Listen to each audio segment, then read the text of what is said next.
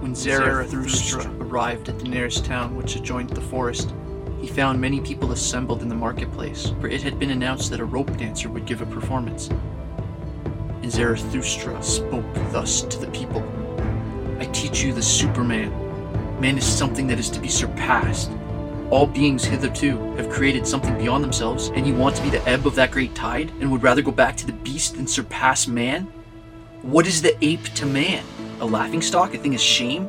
Just the same shall man be to the Superman, a laughingstock, a thing of shame. Ye have made your way from the worm to man, and much within you is still worm. Once we were apes, and even yet man is more of an ape than any of the apes. Even the wisest among you is only a disharmony and hybrid of plants and phantoms. But do I bid you become phantoms or plants? Lo, I teach you the Superman. The Superman is the meaning of the earth. Let your will say the Superman shall be the meaning of the earth. But ye also my burden to tell me, what doth your body say about your soul? Is your soul not poverty and pollution and wretched self-complacency? Verily, a polluted stream is man. One must be a sea to receive a polluted stream without becoming impure. Lo, I teach you the Superman. He is the sea. In him can your great contempt be submerged.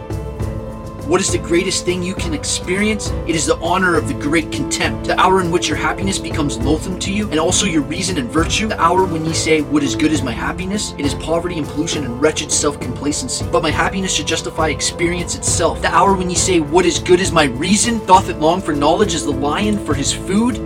It is poverty and pollution and wretched self-complacency. The hour when ye see what is good is my virtue, as yet it hath not made me passionate. How weary am I of my good and bad? It is all poverty and pollution and wretched self-complacency. The hour when ye say what is good my justice, I do not see that I am fever and fuel. The just, however, are fever and fuel. The hour when ye say what is good is my pity, is not pity the cross on which he is nailed who loveth man, but my pity is not a crucifixion? Have ye ever spoken thus? Have ye ever cried thus? Ah, would that I heard you crying thus!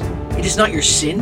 It is not your self-satisfaction that crieth unto heaven. Your own sparingness in sin crieth unto heaven. Where is the lightning to lick you with its tongue? Where is the frenzy with which ye should be inoculated? Lo, I teach you the Superman. He is that lightning, he is that frenzy. When Zarathustra had thus spoken, one of the people called out, we have heard enough of the rope dancer. It is now time for us to see him. And all the people laughed at Zarathustra, but the rope dancer, who had thought the words applied to him, began his performance.